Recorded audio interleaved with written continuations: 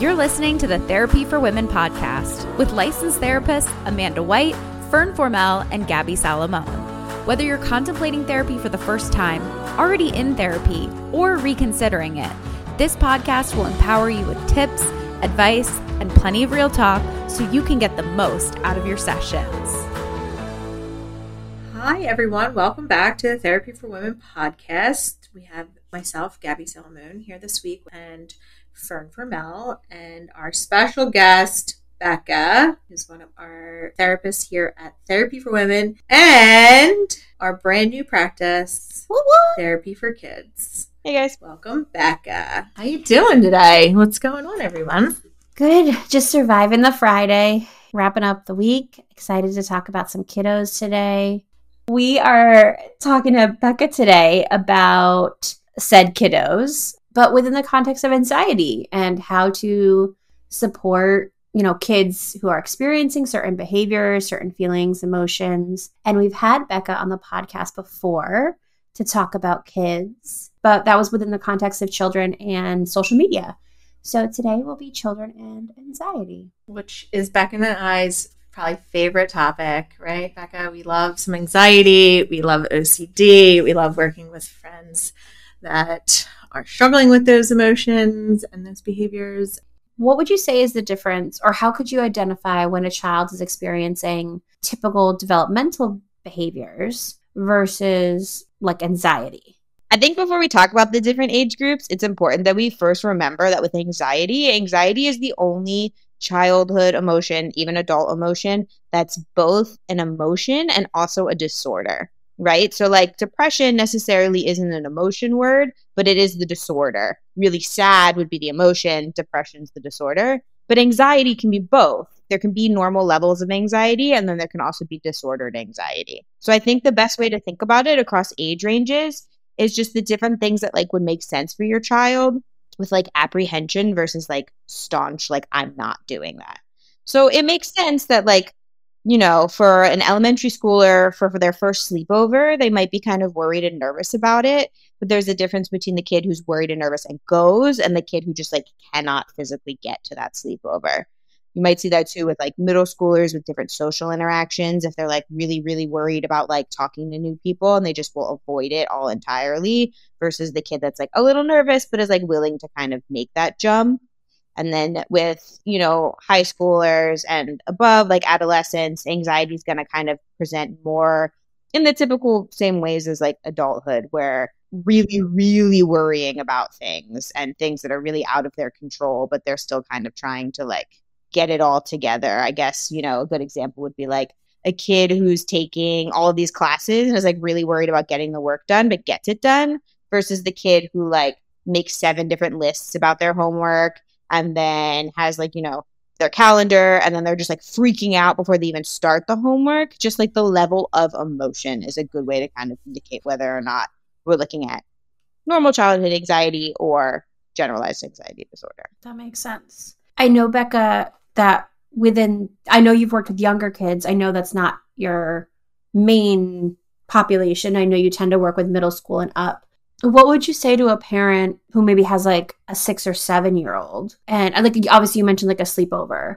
I don't know why, this probably because the holidays are coming up. And so I am thinking about my nephew who used to be terrified of those blow up decorations that people have in their yards of like Santa. Yes, mine's a Buddy the Elf. Yeah, Buddy the Elf, or like pumpkins or things like that. At his old daycare, they used to have one outside during Halloween time, and he was terrified of that thing. So how can you tell, right, is the difference that like the kid who actually gets into the building past the blow up decoration versus the kid who like refuses to go in if they have to pass the decoration? Like, where is the line there for like the younger ones, do you think? Sure. I mean, obviously things like that are going to be terrifying to a little kid. Those things are huge, and they're also kind of terrifying to me as an adult.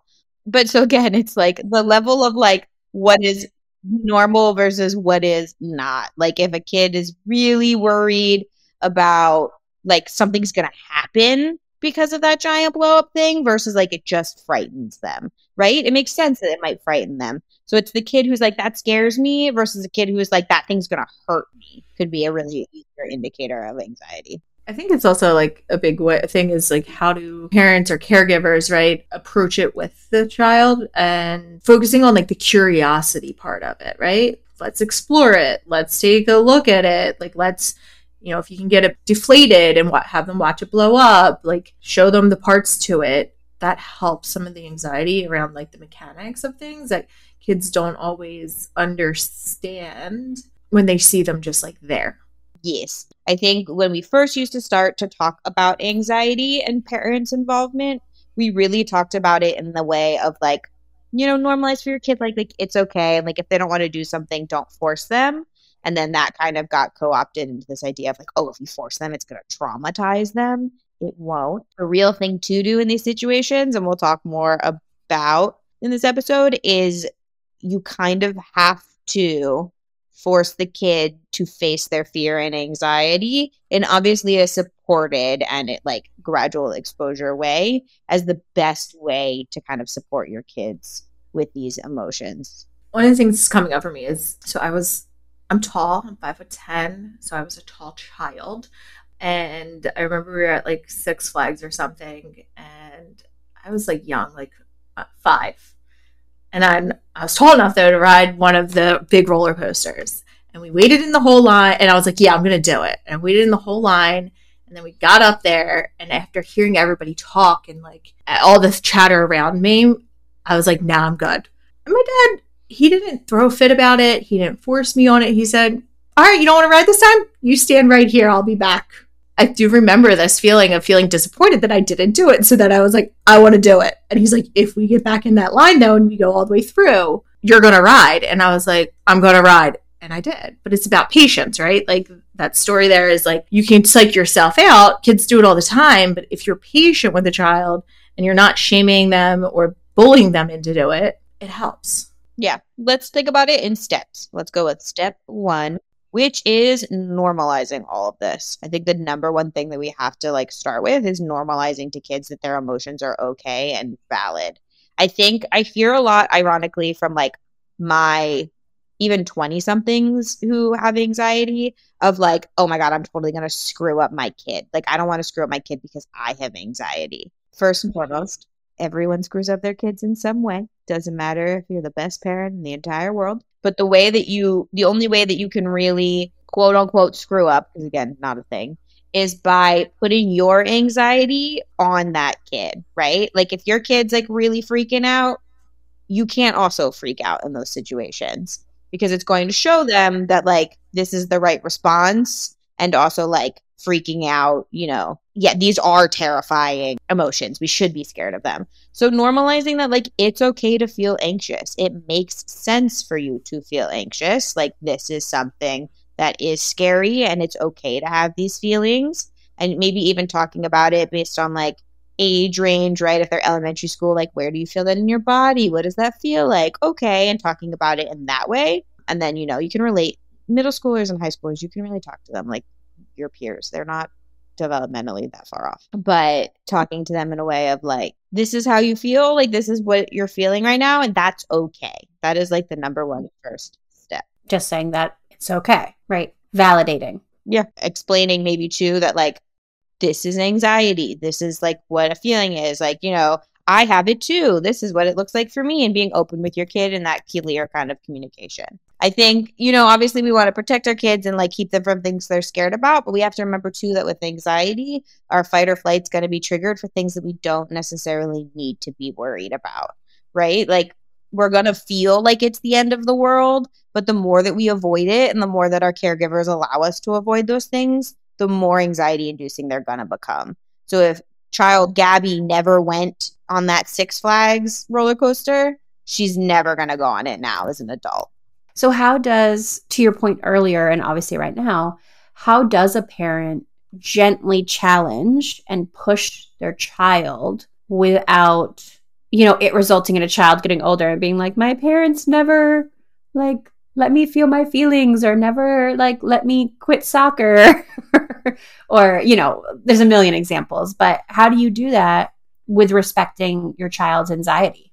Yeah, sure. I mean, I think that becomes more of like making sure that you have open conversation with your kiddos and like maintaining that, right? Like if your kid comes to you and they want to quit soccer because they don't like soccer, that's different than they don't feel comfortable at soccer. So really helping them delineate between the difference. Like, do you genuinely not enjoy playing soccer? Is it not fun to you? Or does it make you really nervous to be around your teammates? Does playing on a field like make you uncomfortable? Is this something you want us to work together to make you feel more safe, more comfortable? And if your kid's like, I don't like soccer, okay, then they don't like soccer. We're not going to force them to do soccer. Mm-hmm. But if it's more of like like new people, maybe it's a new soccer team, parents don't stay at the practice and it's just like feels really alone and all of that, then that can be kind of more of a conversation. And that could be something that we could then kind of lean towards gradual exposure. The other thing I will say though, as we continue to talk about this, is these are all really great, helpful tips and tricks, but you should also have your child in therapy. Like it is not going to work one without the other. Like if we are dealing with severe childhood emotions to this level of anxiety, we want them to be in therapy so that they can get the support to figure out these things for themselves and have somebody who knows how to ask the right questions versus then becoming the parent who's like constantly interrogating. That's a good point. Yeah, and at Therapy for Kids, we're definitely going to also offer parent coaching, which is going to be the same idea, right? Like it's not teaching you how to be a parent, but it's teaching you how to help support these kids in emotions that might either not be familiar to you or might be so familiar to you that it's like a little bit hard to kind of delineate between how would I go about this? How should my kid go about this? And also like, oh my God, I've been there. That's horrifying. Yeah. No. I mean, I think that's important, that parent coaching piece of it, right? Is because therapy is such a great space and can provide so much support and help, coping strategies, et cetera, et cetera. But at the end of the day, you're still the parent. You still have to implement these things at home. So it can be really, really helpful to be able to get that guidance from your therapist of how to approach this. Because as every parent knows, there's no like manual of how to be a parent or, how to help your kids through some things. So I think the parent coaching is a great tactic. Now, I guess for you, Becca, thinking about anxiety in children and exposures and whatnot, like what would be some coping strategies that you would maybe suggest to some parents or to kids, right, depending on the age, of how to manage their anxiety? I know that's kind of a broad question, but do with that what you will. I think it's a great start, though, too, before we even talk about exposures, is talking about those different things that kids can do to kind of help and support themselves. For elementary school, preschool age, like the littler ones, Headspace, which is an app also for all humans, has a Sesame Street collection that they did, and it is so good. They have one with Elmo for like bedtime and like Cookie Monster for like all these like patience and all of that are really great. And honestly, I'm a huge fan of meditation, not because I think your kid needs to be sitting crisscross applesauce in the living room on a cushion for 5 minutes, but because it teaches them that regulatory breathing that's really important with anxiety. So yeah, starting to just teach coping in that way. It's all the same like foundational stuff of like, you need to take a break and take a second and take a breath. And then on top of that, like adding on whatever the kid needs for their sort of regulatory self-care. Honestly, for teenagers and middle schoolers, I love them having a playlist. I'm like, okay, let's make a playlist together on your Spotify or whatever you use. I love that. Of what your like songs are when you're feeling certain kind of strong emotions. You can have an anxiety one, a sad one, etc. And allowing them to have that as their like time and space to feel better and regulate. Fidget toys are great. Doesn't matter the age. I also really like, coloring or other things that are sort of like an intentional practice that take your mind off of whatever is kind of going on for you and can distract you, quite honestly. We don't want to always use distraction in terms of anxiety, but it's okay to have distractions that help ease the anxiety, but not completely forget about it, right? Like we want it to be an intentional practice of, I am anxious, that's okay, and now I'm going to do things to make myself feel less anxious. As opposed to like, oh, my kid's anxious, I'm going to give them their iPad. We want it to still be that intentional space of like, okay, this is your time to wind down from feeling anxious. This is your time to wind down from feeling these emotions and being more intentional about it. the realization that like it's about tolerating emotions, not making them go away completely, and that we're always going to have emotions even if we don't like them. It's just, what do we do with it? Yeah, I think that's, even an issue for parents of like, we don't want to deal with hard emotions sometimes. I think the other thing too is it can get really hard for caregivers to see kids struggle in these like strong emotions and really want to take it away from them. And obviously that's like so valid and fully understand, but you can't. You can be there and support them in those strong childhood emotions, but you can't take it away from them. And unfortunately, trying to take it away from them just teaches them that they should shut down completely, right? Like, oh no, don't be sad is so different from it's okay to be sad, because while they feel like they're the same thing, right? Like you want to take that pain away from them, it doesn't teach them to regulate on their own. A lot of times when I've worked with parents and children, it's parents struggle with the emotion that their child is displaying themselves. And so they see their child feeling sad or anxious, and then the parent gets upset and is like, I don't like feeling that way, so I need to take that away from my child. I need to make it go away. I need to make it stop. And then it gets into a cycle of either A, like the kid feels like they can't have that emotion and it's bad to have that emotion, or B, like they don't know how to deal with that emotion when it does come up. Yeah. Have you noticed that, Becca, yourself in the work that you've done? Absolutely. And I see it in clients who are like in their 20s, honestly, who like had, well-meaning parents, but that was still the idea of like, don't cry, like, oh, just get up and, dust it off. Like valid, but also acknowledge that it hurt. Yeah. Acknowledge that it's hurt, and acknowledge that it's uncomfortable. Acknowledge that it was hard. Acknowledge that like you don't necessarily know what they're going through, but you can understand that they're sad. Yeah.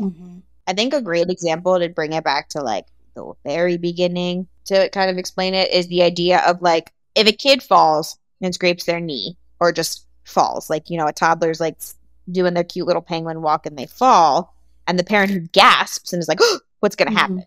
That kid's going to start crying, right? But if the parent's just like, oh, it's okay, most likely that child won't cry. Yeah. Just conditioning. It's behavioral conditioning from the very beginning, and it lasts all through childhood of like, we learn how to regulate emotions based on how our caregivers do and based on the supportive people around us who kind of talk to us about emotions. And so we have to kind of allow ourselves to be the example that we want to be for our kids. Good old modeling. Yeah. It's making me think, and this isn't necessarily related exactly to anxiety, but I'm sure it was like an Instagram reel or something that I was watching recently about a parent who, when their child, like you said, scrapes their knee or something and the child starts to get upset, parent says like, did that hurt or did it surprise you? Or like, did it hurt or did it scare you? Before they automatically assume like, oh, let me kiss your boo-boo or this or that. And I guess I'm curious what you think about that, Becca. Again, it's not directly related to anxiety necessarily, but it is like the approach of rather just saying like, you're fine, you're okay. What do you think? Yeah, I think that's a great example in allowing kids to have more of that language, really. Like, just kind of allowing them to kind of question and understand their feelings for themselves. It's always hard for me, right? Because, like, I like this stuff, but then I feel like it's, like, co-opted therapy language that people don't necessarily know how to use. Yeah. But I think it's always, like, helpful, honestly, to just start with, like, how did that make you feel? And asking it in an age-appropriate way, right? So if they're a little kid, did that surprise you? Did that hurt you? Giving choices and, like, very simplified choices would be helpful. But I think to a certain degree, like, allowing that kid to explore once they're a middle schooler, like, a bunch of different feelings and emotions and trying to figure that out is going to be, like, super useful. I honestly really love just having any sort of, like, feeling chart in your home. I love having those around the house or just having them and talking about them with kids all the time, especially when they're super young, just to kind of, like, allow them to have those different things that they can point to and understand and explain how they're feeling. Yeah. Well, it helps give them verbiage, right? Like sometimes, I found like with working with children and adolescents is like helping, like looking at what they're displaying and helping provide words for what you're seeing and asking questions around that. It's funny. Like I remember one time I was out with my best friend and her, I think at the time he was like 2.5-year-old, and he started freaking out in Target over something, right? And she started being like, oh my God, we're in public. And I literally just squatted down at his eye level, because you have to get at their eye level, remind them that they're also human. And I was like, hey, okay, we're feeling a little angry. do you want to go look at the other toys? And he's like, no. I was like, okay, well, what if we say bye to this toy? Let's go just look at something else. And like, I just picked him up and like moved him and like distracted him from the situation while still like acknowledging in the beginning, like, oh, you're feeling mad? It's okay to feel mad. Why don't we do something to help us? But just like remembering, like literally that could work at any age, right? Like if a kid's having strong emotions, reminding them it's okay, reminding them that this is how they're feeling and that they can do things to help themselves, right? So with a 7-year-old who's freaking out at Six Flags, we can acknowledge them that it's okay to feel scared, but just really honestly trying to like show them the joy and the fun and the things as well. I think the thing to also then summarize all of this with is there comes a point where you're allowed to just be like, okay, you win. Like, all right, fine. You don't have to do the thing. If your kid's like really throwing a fit, you can't regulate them, you're allowed to back down. Just wanted to pop in here really quick and share that it is a great time to get back into therapy or to start therapy for the first time. My practice, Therapy for Women, has licensed therapists in 27 states across the country, or if you're local to the Philadelphia area, we have a few offices for in-person therapy as well. I'm also so excited to share that we have officially launched Therapy for Kids, which is our sister practice, and we will serve kids ages 5 and up. We have specialized pediatric therapists who can't wait to meet your kids, who also can support your family with parent coaching and family therapy if you live in the Pennsylvania area. Learn more at therapyforkidscenter.com. Becca, this is making me think too, and again, I know this would vary depending on the age, but what would be an example or examples of what we would consider a destructive behavior that's being manifested due to anxiety? But something where without realizing it's anxiety, you might be like, God, my kid's a jerk, or like, why are they being so tough today? Or, you know, things like that. Middle school age and up, maybe even late elementary school. If your kid is dealing with generalized anxiety disorder, a symptom that we don't talk about is irritability. And your kid is going to be so much more irritable towards you because at the end of the day, you love them and they love you and they're around you all the time. But you're going to see a lot of irritability.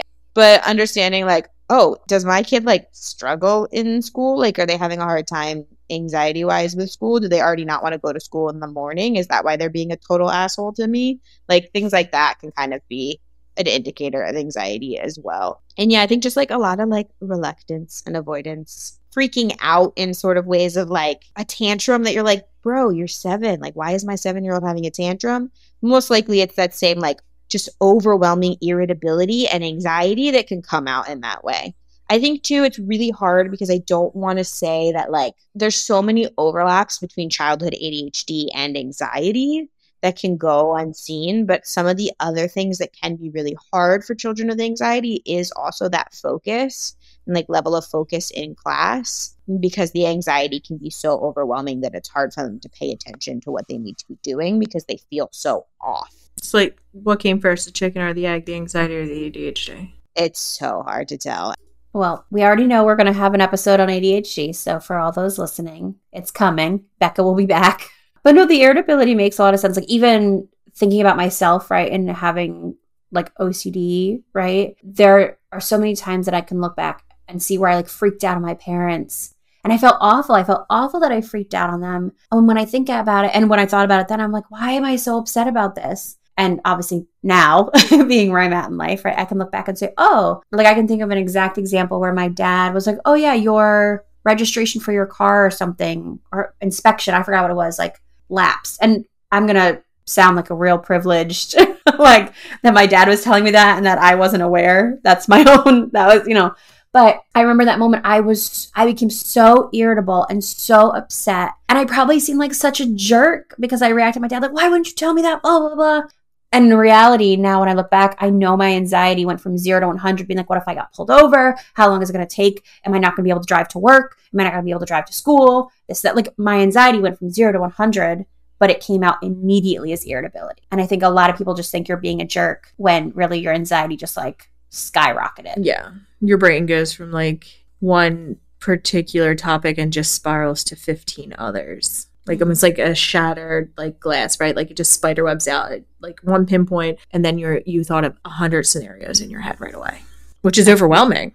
And yeah, it's going to cause like a little freak out, right? Like a little meltdown. And your dad, you know, parents are just like, oh, it's just this one thing. It's not that big of a deal. Why are you so worked up? Right? Why are you freaking out? And you're like, it is a big deal to me. This goes back to like being in therapy, what you said, Becca, right? Like if you don't have the language, if you don't have an understanding of your anxiety, it can also feel really confusing, I think, as an individual, because then you're sitting there like, why am I getting so upset about this? Like when I'm not in the depths of my anxiety and I look back and I'm like, why was I so upset about this? Why did I react that way? Yeah. Well, child therapy specifically isn't just about the child talking and working through stuff. There's a lot of it that parents are involved to help develop language and awareness and skills for themselves to be just a better parent, be a better human. Yeah, I love involving parents within therapy for their kids. Obviously, we are a Pennsylvania-based practice and also Philadelphia specifically, which means that for us, it's a little unique that kids 14 and up have full consent. So if we want to talk to parents, we actually kind of have to go through the kid in some ways. But still, like I love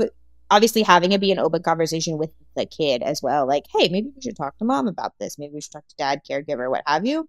And then allowing them to kind of like be involved so that they can bring the practices that we talk about home. Because I'm giving these kids skills and I'm giving them all of these different, you know, techniques to use that sometimes it's just helpful to have the parent be like, oh, well, remember Becca said X, Y, and Z. Mm-hmm. Yeah, absolutely. So Becca, and again, I know this would vary depending on the age, but how often would you involve, let's say a child gives their consent, right? We're thinking like 14 and up. Child gives their consent for you to talk to their parent and involve them in therapy. How often would you include a parent in therapy for those who are maybe considering therapy for their own kid? It truly depends. Like the most classic therapist response and also the truest response. But it really depends. If your kid is OCD, I'm probably using you a lot. We're probably talking about it a lot. I need data from you as to what it looks like in the home from your kid. I need you to kind of help them support in exposures for OCD. For eating disorders, same thing. We really want you involved in the care a lot of the time. But it depends really, like what I assess from the kid first. Like, is this something you want to eventually be able to talk to your parents about? Okay, I'm going to help support you. Do you not want your mom to know that you have a crush on that boy? Okay, well then we don't have to tell her. But it really does depend. And know that I am coming at it with the idea of your child's privacy and safety first. And thinking about them honestly first in all of this, but still acknowledging that like you're probably paying. Because of that, I will still keep you involved to a degree and help you support your kid, but probably not tell you every little piece of tea. Mm-hmm. Yeah, no, that makes a lot of sense, right? You're going to have a lot more involvement depending on the severity of what's going on, but you're also going to have a lot more involvement depending on the age, right? If you're seeing a 6-year-old, parent's going to be pretty much in every single session versus like a 16-year-old, you might talk to the parents once a month. Again, it totally depends on what's going on. So I say that to point out to any parents listening and who are thinking about therapy for their own child, right? To know that it's going to depend on what's going on, but a lot of it's going to be depending on their age. So something to think about if you're considering therapy for your kids and if you live in Pennsylvania. With that, I know we're getting towards the end here. So, Becca, you obviously gave some really great resources earlier while we've been talking. But my last question for you is, I'm really curious, how does one talk to their kid then about the idea of going to talk to somebody like a therapist, specifically for their anxiety? Yeah, for sure. I think knowing that resistance from your kid is going to be normal because they're already anxious about new things and new scenarios. So they're going to be anxious and nervous to kind of try these things. And like, honestly, just coming at it from the idea of like, let's just give it a try. I think it's really important that you see people who specialize in children and adolescents who come at it from an aspect of wanting to listen to the kid rather than try to parent. And I think you can really get those vibes, honestly, when you see the therapist themselves. But yeah, really kind of just having them go the first time. And like those of us who work in this field understand those resistant kids and know how to talk to them and relate to them. My favorite kind of client is the 14-year-old that's like, I don't want to be here. And I'm like, okay. But we know how to talk to them and we know how to take it from there. But just really being encouraging and open about like, we're going to go talk to somebody who's going to help you kind of with some of these feelings and help you feel better, essentially. In the same way that you'd be like, we're going to go get your flu shot. Yeah, I love that. Becca, thank you so much for coming on today. As always, it's a joy. Today was a great episode. I feel like it was really insightful, really helpful. So, Becca, thank you for coming on. We really appreciate it. Yes, thank you so much, Becca, for being here with us today. Thank you, guys. So, for those of you who liked today's episode, found it helpful, leave us a review, subscribe. We always appreciate a 5-star. And we will see you all next time. Bye, everybody. Bye, everyone. Thanks for listening to the Therapy for Women podcast. To suggest a topic, submit a question, or find a qualified therapist, visit therapyforwomencenter.com.